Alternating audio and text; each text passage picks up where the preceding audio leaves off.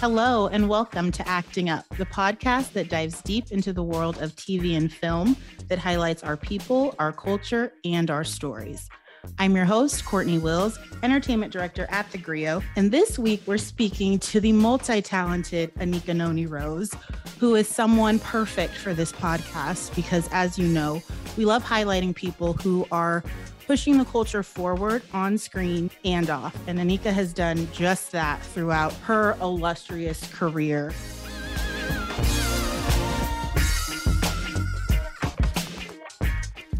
Anika Noni Rose, the Tony Award-winning 9-time Image Award nominee and overall legend. I mean, I can't recall a project that Anika has been in that I didn't love her performance in. I mean, Dreamgirls in 2006, her iconic, groundbreaking role as Princess Tiana in The Princess and the Frog. For Colored Girls, she was so good in Power. She was incredible in Them. And her most recent role in Maid is also worth noting. On Broadway, she's been in so many productions, from Three Penny Opera to Footloose, to Carmen Jones, Cat on a Hot Tin Roof, Company, Hamilton, A Raisin in the Sun. She's just incredible. And as if we needed any more proof that there's nothing this woman can't do, she is now coming in as the host of the 3rd season of the Being Seen podcast. The award-winning podcast is an in-depth exploration of our ability to change bias and perception using the power of storytelling. Previous seasons featured a handful of guests like Lena Waithe, Lee Daniels, and Anika, along with a heavy-hitting lineup of guests, will dive deep into the exploration of the Black female experience through a series of 10 episodes exploring the different ways in which we inhabit space like power, freedom, desire, and strength. The 3rd season of Being Seen is hoping to spread awareness that Black women account for nearly 60% of new HIV cases among women. These conversations offer a chance to change and educate the population on the fact that Black women are being impacted by AIDS at a staggering rate. She's also one of the stars of my favorite Christmas movie, Jingle Jangle, that came out last year on Netflix and has quickly become a new Christmas classic. Today, we're going to get into what we can expect from her as a host of this incredible podcast, and we're going to find out a little bit about her journey through Hollywood. Hi, Anika. Hi. I'm so glad to have you today and so excited to welcome you to the world of podcasting. I think people who love listening to Acting Up will absolutely love listening to your new podcast. It's going to take some of the conversations we've started, I think, and really elevate them and expand on them. Tell me why you wanted to do this podcast. I wanted to do the podcast because it was a way to reach out to Black women in films in a space that isn't fictionalized. You know, and I think that very often we know the power of media, we know the power of roles and role play and what fiction can do to allow people to see themselves or to see someone else in a space. Hopefully, if you're doing a good job, people walk away moved or changed. But there is also this is a really wonderful opportunity for me to reach out to people and for people in the real life space, talking real life words, real experiences, sharing some of my own, hopefully in a way that will allow people to see that their struggles are not their own, that their struggles are universal. And people who appear to be at the top of their game and are, for all intents and purposes, professionally, are still dealing with human real life struggles. And how do we address, attack, change those things or change ourselves in ways so that those things don't affect us as deeply or as negatively as they can. Those are things that I'm really interested in. And those are things that I want my followers, new and old, to engage in, because I think particularly in this time, post George Floyd, a lot of us are realizing that, oh, how are you? I'm fine. No, you're not. You're not fine. And the things that have been going on in our world affect not only our mental health, but also our physical health, because very often the things that are happening with our mental health will manifest themselves in our physical health before we even realize that we're dealing with something internal. It'll show itself on our bodies. It'll show itself in our eating habits, in our sleeping habits, in our movement through the world. And these are all things that we are dealing with in this podcast. Health is a big deal in this podcast, physical and mental. We talk about HIV, which somebody would say, "Oh, that's not an issue anymore." It is such an issue, particularly for Black women in America, but all over the world. And the reason we don't know it's an issue is because it's been ignored and it's not talked about. The reason that it is an issue is because it's been ignored and it's not talked about. And so until we actually put words into the air so that we can share conversation, none of these things will change. Because A, either somebody doesn't know it's an issue, B, somebody may be embarrassed, uncomfortable, shamed for the issue that they are dealing with and feeling very alone in that space, which is why I say it's really important to know your issue is not only are you not alone, you're not special. So let's make that real clear. Everybody is dealing with something, and we try to talk about a lot of those somethings.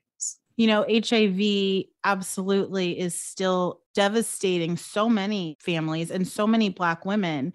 And I feel like a lot of people think we're done with it. Like they think we fixed it or, you know, it's over. And they see commercials like, oh, now you can take pills to, you know, decrease your chances of getting it. And those commercials are largely targeted to and focused on gay males taking these preventative, you know, new drugs. But what about the Black women that are disproportionately in 2021 still affected by this disease? And with COVID, with, like you said, in the wake of George Floyd, with so many issues facing us, it's like, how do we get people to understand that they also still need to focus on this? This is still a clear and present danger to you in living your everyday life, you know, and sharing sexual experiences and just being a Black woman. This is still dangerous to you, and you need to find a way to protect yourself. I'm glad that you said in living your everyday life, because so many people sensationalize this as, oh, if you have HIV in 2021, you've got to be a sex worker. It must be a trans woman. You've done something. Right. You are promiscuous. Mm-hmm. None of those three things mean that you are someone who is living with HIV. You can be living with HIV, having been married for 20 years, thinking you're in a monogamous relationship and wake up one morning and find out you're not. Yep. You can be a trans woman living your best life, doing nothing out of the ordinary, but living and being, and find out you have HIV because of something that was not in your control. You know, some people are sex workers and they are put in positions where HIV is part of their life afterwards. But it is really important to say that I've been talking to several healthcare people that very often it's luck. It's luck, you know. But the good thing is when you say people living their lives, living normal lives, that this healthcare partner, which is one of the producers on the show, ViiV Healthcare, their focus has been Black women in their studies, Black women and Black femmes. Specifically relating to HIV, as they create drugs to make sure that people can have normal lifespans. That, as a term that I learned recently, U equals U. If your levels in your blood are undetectable, then you are unable to infect someone, meaning that you can have a partnership with someone that is loving, that is a full experience of the love spectrum without fear of infecting them or without them having fear of being infected, because there are drugs now that will take your levels to below a count that is visible.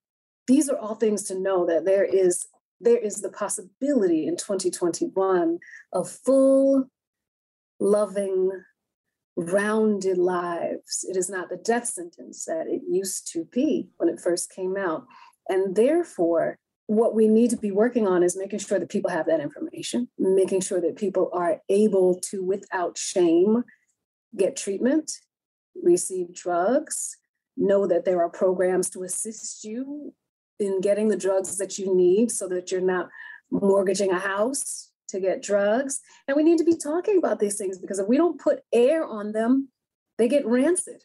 We have to say things out loud so that people, young people, older people, the amount of older Black women who are newly infected with HIV is tremendous, and they don't know that they are possibly at risk, because why should they? They've reached an age where, okay, now they've gone through menopause, life is different, they don't have to worry about birth control, and here comes HIV. So these are things that we need to talk about out loud in a space where we can remove some of the stigma around it, and we can allow people to live strong, rounded, unfearful lives, Yes. which is really important. Yes.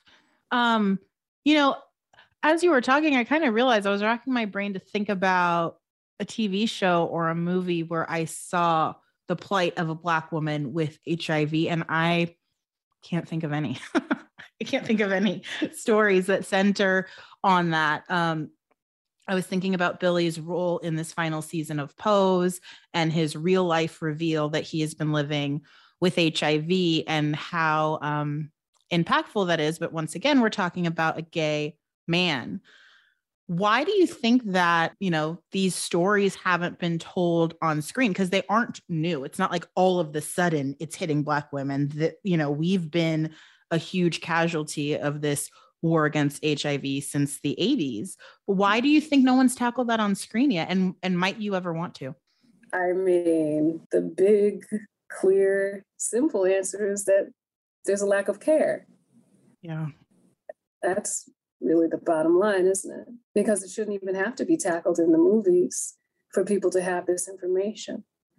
Movies aren't documentaries. Movies aren't doctor's offices. Movies aren't these things. We should know these things because it should be in the air in our lives on television. We should have this information.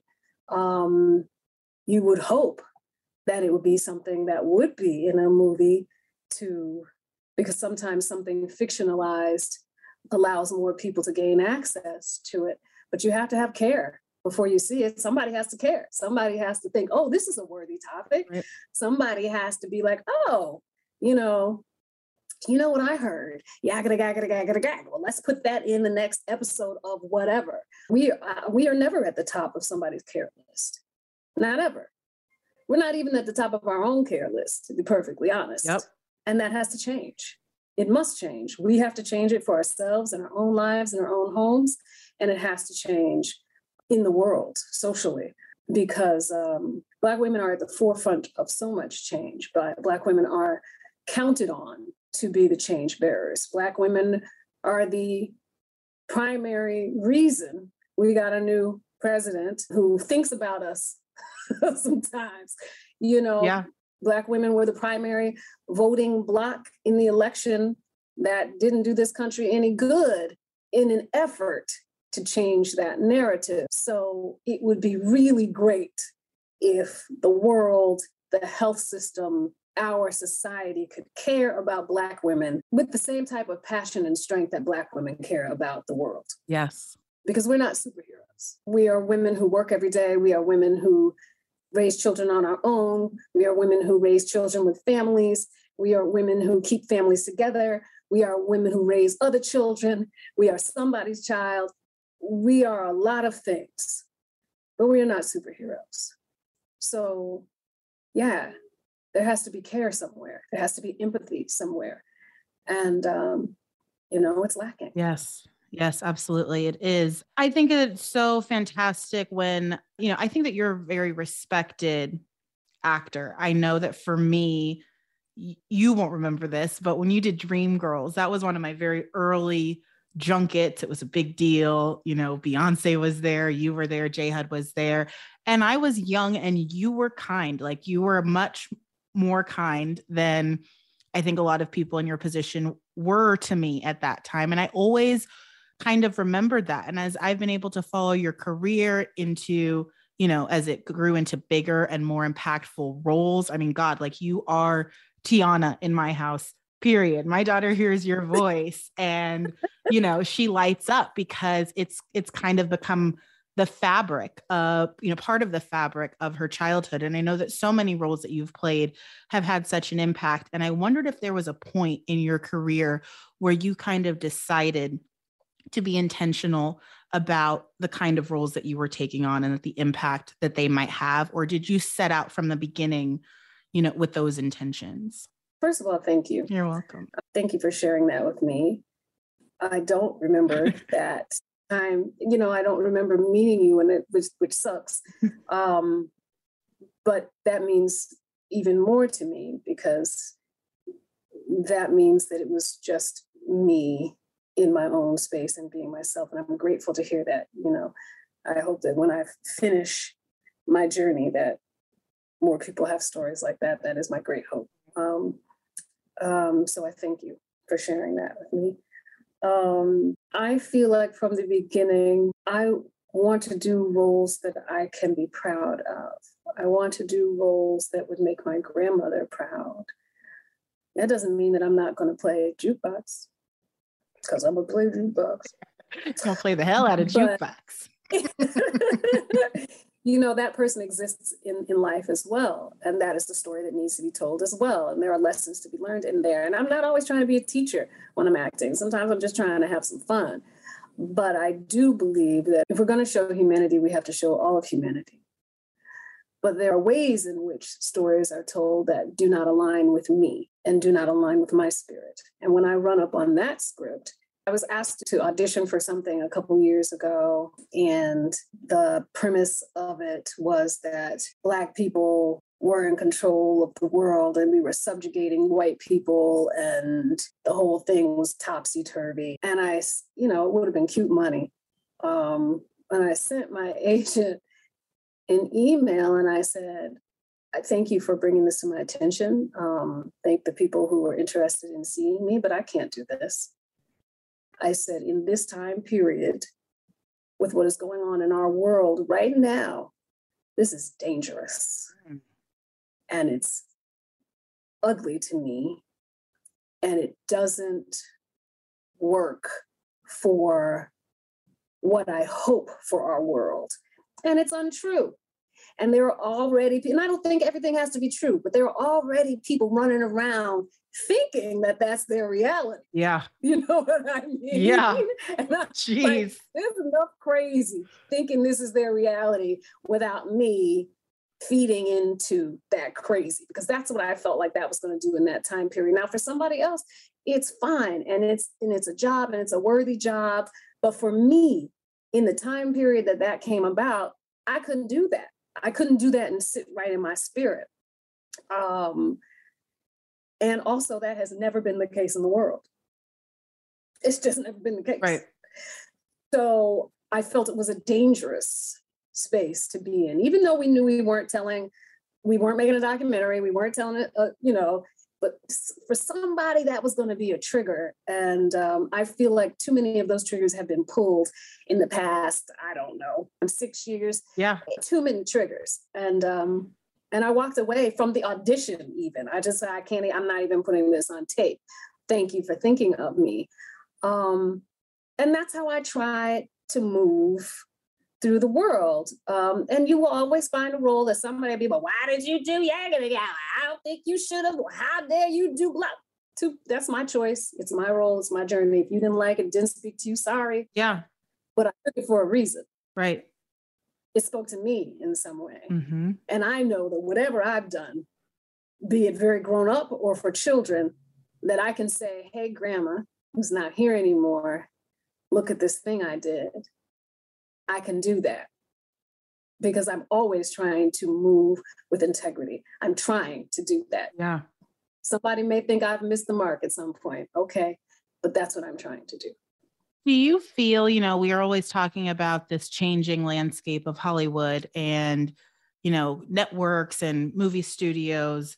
making moves to, increase diversity and inclusion and equality behind the scenes, in front of the scenes, more VPs that are Black, more writers and directors that are Black, more diverse casting efforts. Like, do you feel that yet as an actor who was part of Hollywood, before George Floyd and now after? Do you feel like, your paycheck is starting to reflect what your white counterparts' paychecks would be if they, if they were if they were cast in these roles?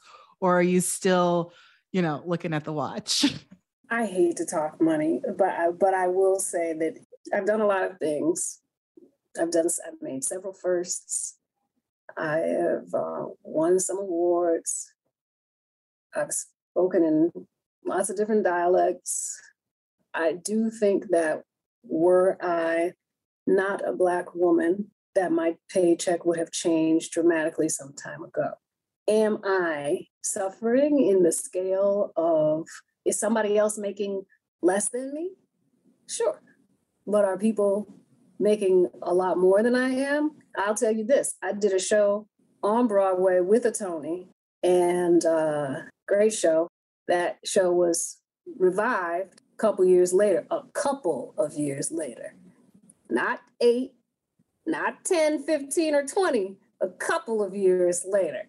And the white actress who played the role that I played, I found out, made $30,000 a week on Broadway. That was not even a conversation when I was doing that role. Mm-hmm. And our show ran and was critically acclaimed. It wouldn't even occurred to me to say, yeah, make sure you ask them for 30 grand. Tell them I'm not doing it for anything under $29,999. I'm not doing it. So are there still disparities? Yes. Are things better? Yes. But I think that, what has to happen is that people have to be making change from a space of awareness and desire, not from the space of not wanting to be shamed or fear of being called racist. I think that change has to happen behind the scenes, behind the camera, in a way that says, we appreciate the work that you do. We appreciate the eye that you have. People need to be brought up and trained and zoomed into positions like other folks are, because they show promise. And they shouldn't just be on Black shows. They should be on everybody's show, because everybody's showing up on our shows. There should never be a day that I walk into a trailer to get my face and hair done and don't see a Black person in the chair, a qualified Black person. And these are things that we're still fighting for. There are a lot of things that we're fighting for. There's even things that we're fighting for within our own community, the way movies are cast and the way we are so often ignored. There's a big fight. There's a big struggle still to be had, and it's exhausting, but it's necessary. Like, you get tired of every year. People are like, so do you think, will you stop? What do you think? Yeah. What do you think has to be done? Why don't you ask the people who can do something? Mm-hmm. What they think has to be done, and then ask them to make a plan, and then ask them to talk to you about the plan so that you know that something is being implemented. Why are you asking me the same question over and over? You have an idea about how things have changed. Yes, you see a lot more Black faces. How long will that last? In what space will we be in? How will we be represented? Is what you're seeing quality work? Are you pulling things that you're like, this is amazing, let's bring it? Or are you pulling things and saying, this is Black? Are you making sure that the executives in your company are qualified and artful, thoughtful individuals? Are you making sure that the people behind the camera lighting brown faces know how light works on our faces? There are so many, many, many, many, many, many, many things. So No, we aren't finished. More importantly, they aren't finished. I love that, Anika. I could talk to you forever. I have so much more for you right now, but I have got to let you go. I cannot wait to tune in to hear more of your insights on your podcast. And I hope that all of my listeners will join me when that kicks off. So thank you so much for being a guest. And thank you for being, I think, really such a light in this industry for me and for so many people. You said you wanted to do work that you can be proud of. And I could tell you that I know that I am proud of the work that you have done. And I know so many other people are as well. Thank you. I really appreciate you. Thank you. Bye-bye. Thank you for listening to Acting Up. If you like what you heard, please give us a 5-star review and subscribe to the show wherever you listen to your podcasts and share it with everyone you know. Please email all questions, comments, and suggestions to podcasts@thegrio.com. Acting Up is brought to you by The Grio and executive produced by Courtney Wills and produced by Cameron Blackwell. For more with me and Acting Up, check us out on Instagram @actingup.pod.